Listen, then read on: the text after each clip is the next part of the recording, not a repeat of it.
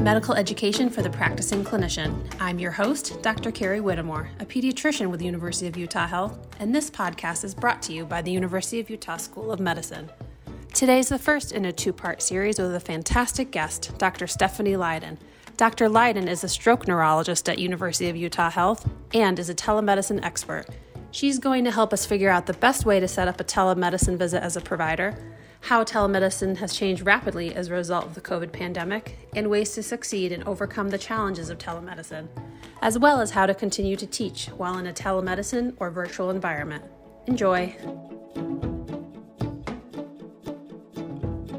Welcome, Dr. Lydon. Thanks for agreeing to talk to us about telemedicine today.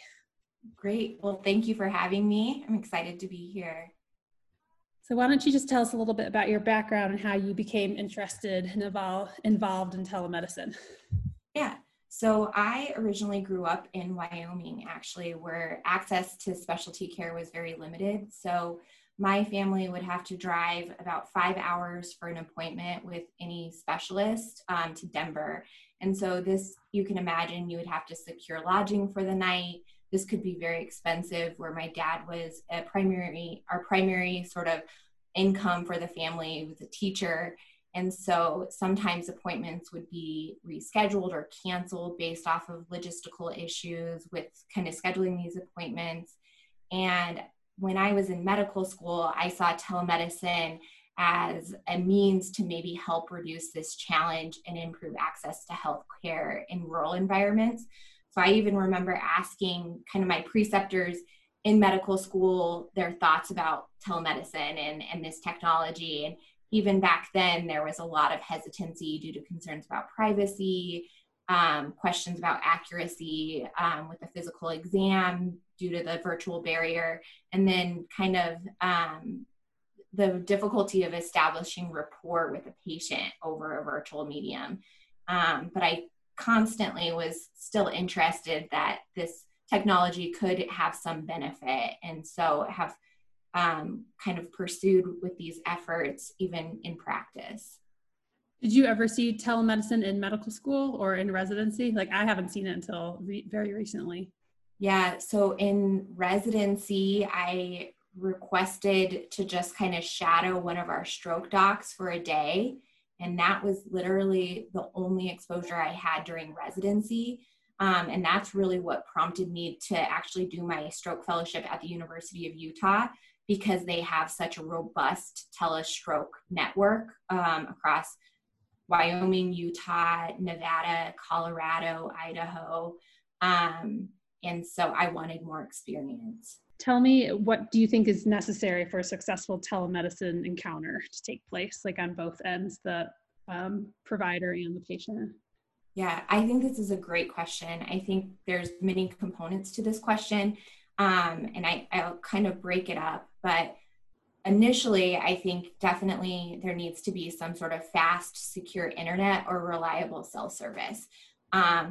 This definitely can be a barrier in more underserved rural areas, but there are some creative solutions that people are trying to tackle.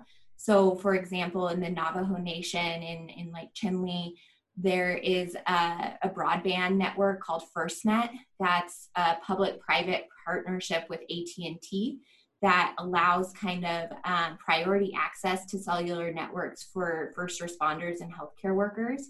So in that sort of area, they actually had primary care docs identify high-risk patients that didn't have access to reliable internet or reliable cell service, and would actually go out and take tablets that were kind of equipped with this access to this cell tower, and were able to do telemedicine visits during the pandemic. So I think that that's a creative solution for even places that don't necessarily have great internet or cell service. And then who knows, in the future, there's talk that maybe even internet should be satellite based and something that's allowed for all people. That's definitely something way down the road. And then in regards to kind of a successful encounter, I like to kind of split that up into setup, where there's both a physical setup that the provider is doing and then a scheduling setup, and then how you conduct yourself during an actual visit and wrap up. So I think this is extremely important, the scheduling kind of setup. And during that, at least within our clinic, this is where patients are offered a virtual or in-person visit. And if they elect to do a virtual visit, it's really important for the scheduler to go over consent at that time. And we'll kind of go into maybe like some of the state requirements. But that is something that we are required to also document in our physician documentation, is the consent. And that's really for the patient to be aware that they can elect to be involved in this or not. It's, they don't necessarily, it's not a requirement. And then if patients have questions about setup, for there to be educational sort of resources that have been made, with instructions on how to set up the platform that is being used for the clinic. And so that's another reason that it is important to have internet access or cell service, where we could then email to the patient these setup instructions. And then if, for example, you're using like the Zoom platform, the link can be sent to the patient. Or if it's MyChart, they can get kind of MyChart activation instructions.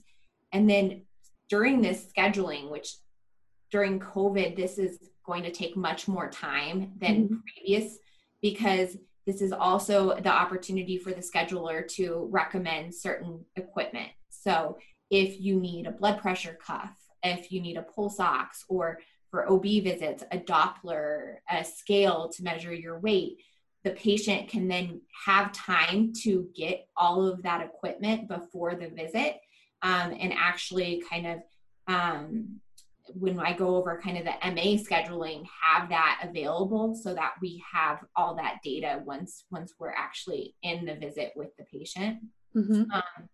I think also during scheduling, if we can advise patients to maybe have a family member, if they feel comfortable having a family member present.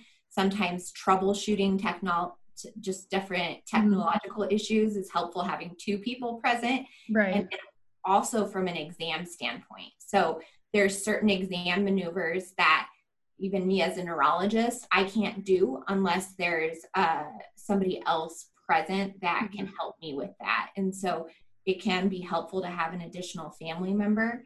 And then explaining to the patient what to expect. So, for example, is an MA going to be calling them maybe a day before their visit and updating their medical history? Do they need to have all their medications available so that that MA can kind of go through their medication checklist? That a provider is likely going to do an exam, and so you need to dress appropriately. I've had visits where patients are in their pajamas in bed, and we're not expecting me to ask them to get up and walk so I can assess their gait. So all of this during the scheduling portion is really a crucial part of the setup. And then kind of moving into, and one more thing is getting an up-to-date phone number. So this, in case your connection gets lost, or if you get in an emergent situation, making sure that you have an up-to-date phone number in the electronic medical record. And then even an emergency contact needs to be updated. I think those are all very important for that scheduling component. And then during the physical setup, for an important like telemedicine encounter to take place, is that physicians and patients should try to model the clinical environment. And so by that, I mean not having a ton of distractions in place. So you don't want a fan kind of rotating in the background where a patient could be distracted by that. You don't want a lot of clutter in sight. You want the patient also to be in a private, quiet area with minimal background noise. So no TV or music that's blasting. is really important. And then lighting. You don't want there to be really backlighting. So if there's backlighting, that's going to cause the patient to be really shadowed from the front, or even yourself to be shadowed. So you want there to be front lighting. So do you tell the patient all these things ahead of time? Yeah. So that's where I think part of these like instructional resources is extremely important, and really sitting down and working with with your MAs, working with your schedulers, working with the docs to think of ways that you're going to create all of these resources and how to get them to patients is really important.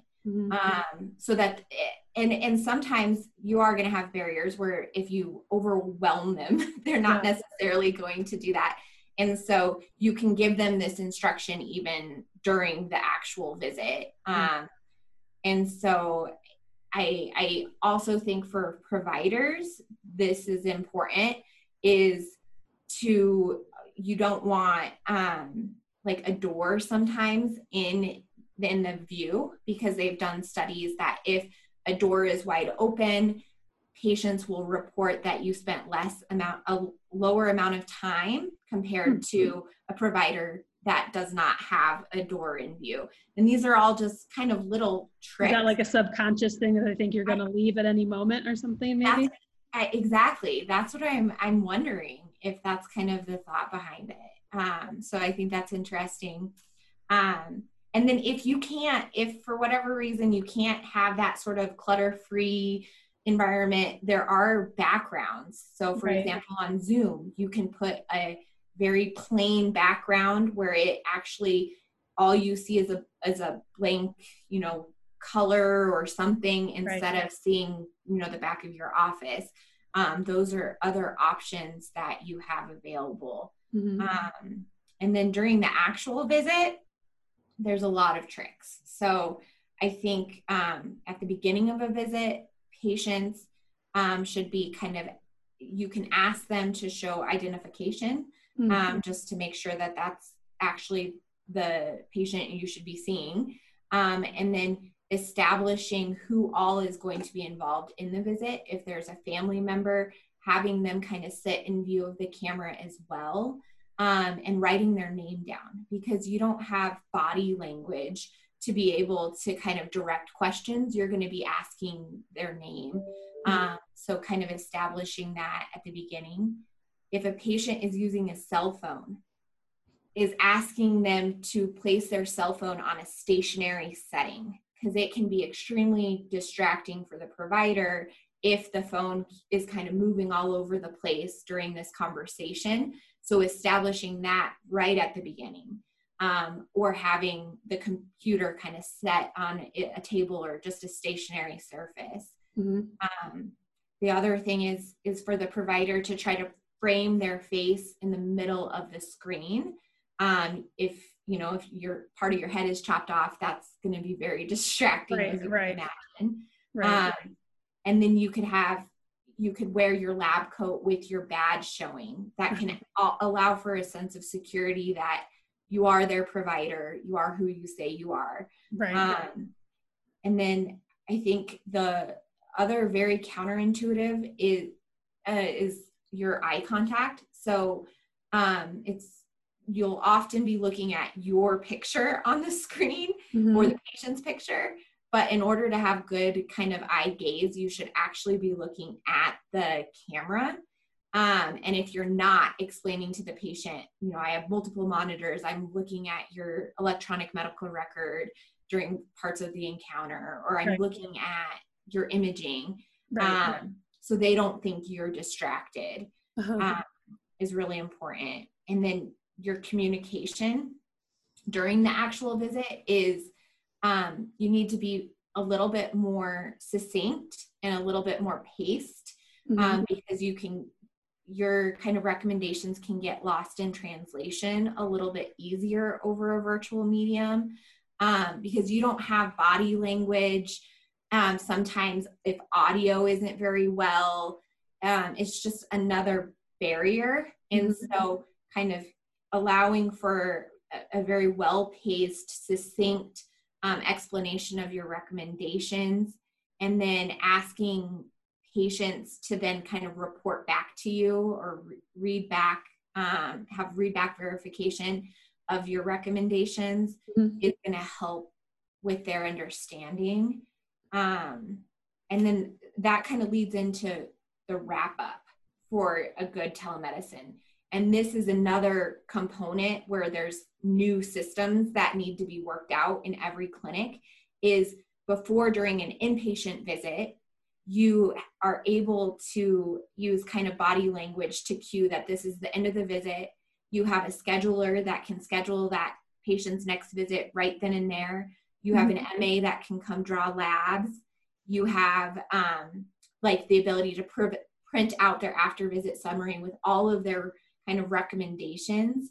And now we don't have that. So I have to kind of, in my EMR with Epic, CC the scheduler specifically, this is the follow-up. And then the scheduler calls them a couple days later to schedule their follow-up visit.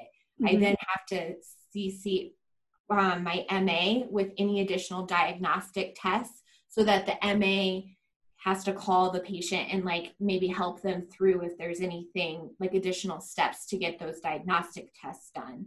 And then sending even patients a summary on their MyChart of what we talked about or any additional sort of educational resources.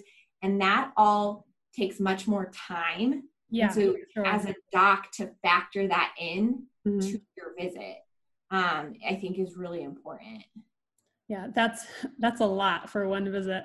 How long are your normal office visits as a specialist? That's where I think as a neurologist, we have a luxury compared to other providers, because we definitely value for new patient visits, like a very thorough history and exam. So ours are at an hour. Right. And so we definitely have much more time than other providers to try to cram in all of this. Yeah. I'm just thinking as a primary care doc, my appointments are 20 minutes, but there are some primary care doctors that even do 15 minutes, and all that prep sounds like it takes more than 15 minutes. Like it puts a big onus on your support staff. No, and that's definitely something we've seen is there is kind of an increase in the demand of needing kind of more support staff kind of with these virtual visits than what we previously needed. And then if you have a non-English speaking patient, how does that work? Or do you just not do it if they don't speak English? Yeah. So I think that's another great question. So that goes back to our scheduling component. And so usually what our schedulers will do is if a patient needs an interpreter, they will list on our kind of Epics, like on the view for scheduling, like translator needed. They'll have the phone number listed for interpreter services. And then they post on that the link for Zoom or whatever medium we're doing their visit in. So then when I come to initiate the visit, I first will call the interpreter based on the phone number listed. They will then get the patient's MRN and date of birth, and then they'll see the link or like the Zoom link or whatever, and then they will join the visit and be present for when the patient connects. So they'll be in front of a computer and also a participant on like the Zoom meeting. Yeah, exactly. And then same thing if we have to do a telephone, that's just where I'll call interpreter services and they'll connect me to the patient. Right. There have been issues like with our emergent telestrokes and emergent teleneurology, where if an ER doc has an interpreter on the phone and then they're on speakerphone, and that every time I've been in a situation with that, there's just the sound quality is so poor. It is a very difficult scenario, and in those cases we really recommend an in-person interpreter to be present in that situation. Yeah. And then I'm just thinking of my clinic, which is, primarily non-English speaking, the challenges of having to do the scheduling separately and the follow-up like labs and stuff. A lot of my patients have a hard time with communication in general, and then like getting somewhere to get the labs and imaging done, but it can all be done at once. I haven't Right. good. I mean, definitely has its challenges.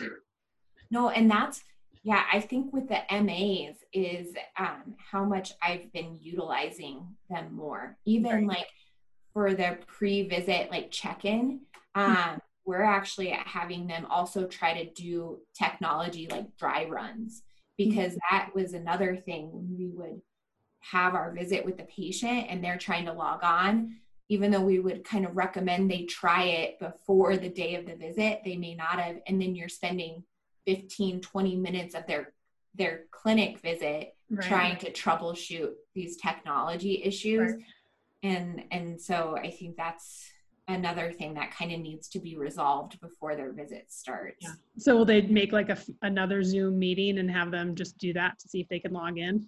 Yeah. So like, and that would be when they are going to verify their medications. That's when they verify their past medical history, either maybe a day before, or it is all in that day of the clinic visit, but they know that, 30 minutes ahead of time, they're actually going to be getting checked in by an MA. Okay. Got it. Beforehand. Right. I've had some telehealth visits where people have been in the car. I don't know if you've had that at all, which can be challenging. I mean, usually that's, since I'm a pediatrician, it'll be the parents with the kid like in the back seat, in the car seat or something, but that's really hard. Oh yeah. And then if the service is kind of cutting in and out, and then the noise. Right. And then a lot of times they'll end up just turning it into a phone call as opposed to a video call. I don't know if that's something that you guys do. Yeah. No, we do definitely. If we're not able to feel very comfortable with kind of the video quality, or if we just aren't able to troubleshoot whatever technology issue the patient's having, we commonly, unfortunately, may have to switch it over to a telephone visit, which isn't as ideal, because you want to be able to do a comprehensive exam as best you can over camera. Right. And that's kind of eliminating that ability. Right.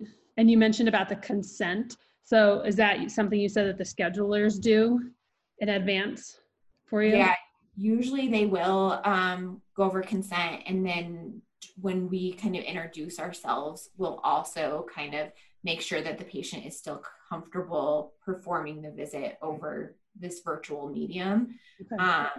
And then and that just allows for, if there's any additional questions the patient has about privacy or security, we can kind of also address those for them. Have you ever had any patient like say no and refuse to do the virtual visit? I haven't, not just because I think since the question was originally asked, usually it's the patients that had like consented for the visit. But I know from our scheduler standpoint, there are patients that just don't feel comfortable, and they end up either doing a telephone visit or an in-person. For sure. Do you want to tell me a little bit more about the privacy stuff? Like, what do you feel like privacy concerns that you have to address? Yeah, I think during the public health emergency, there's been, so some regulations have been kind of relaxed a little bit to allow for, just this uptake of a virtual visit so that we can actually see patients. I think that after the public health emergency, there's going to be kind of more of a shift to wanting more kind of dual encryption, security, and privacy. So for example, like VidYO or InTouch, these that already have kind of very secure HIPAA compliance, there might be kind of more of a cry for that than now, where you technically could do like FaceTime or Skype, and we may see that the public wants more kind of these privacy standards in place going forward once the emergency kind of ends. Right. Yeah.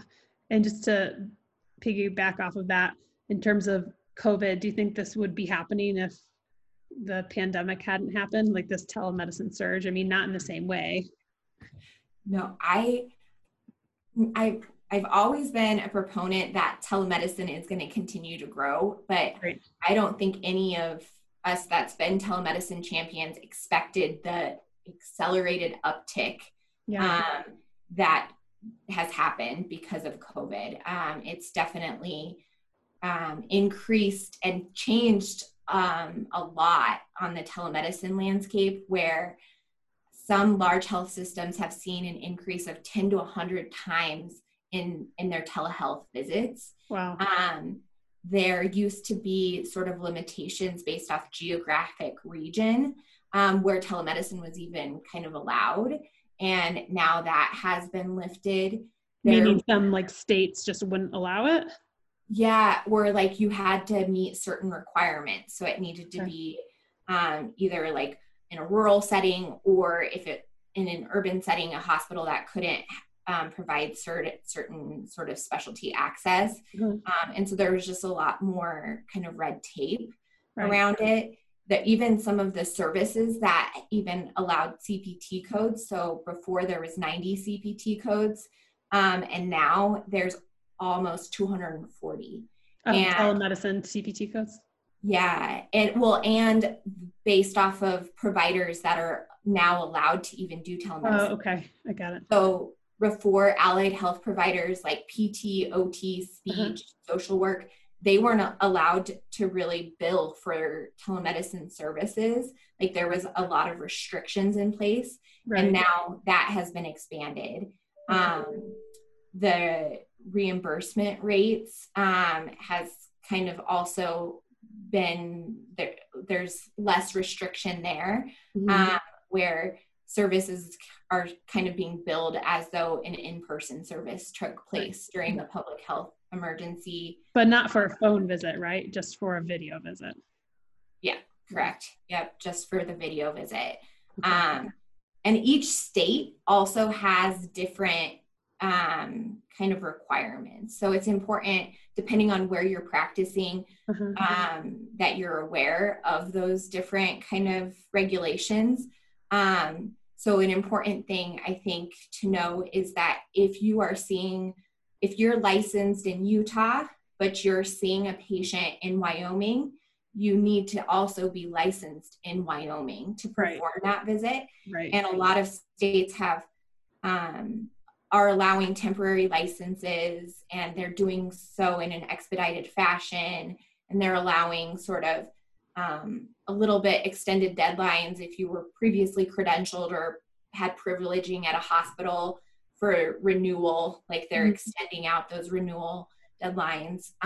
So all of that, I think, has been kind of liberalized, where there's not as many regulations, but this is something that's constantly changing, and to constantly be updating yourself about. Awesome. Well, it was really great talking to you. I learned a lot, and I think our listeners will too. So thanks so much for joining us. Well, thank you for having me. Okay, bye.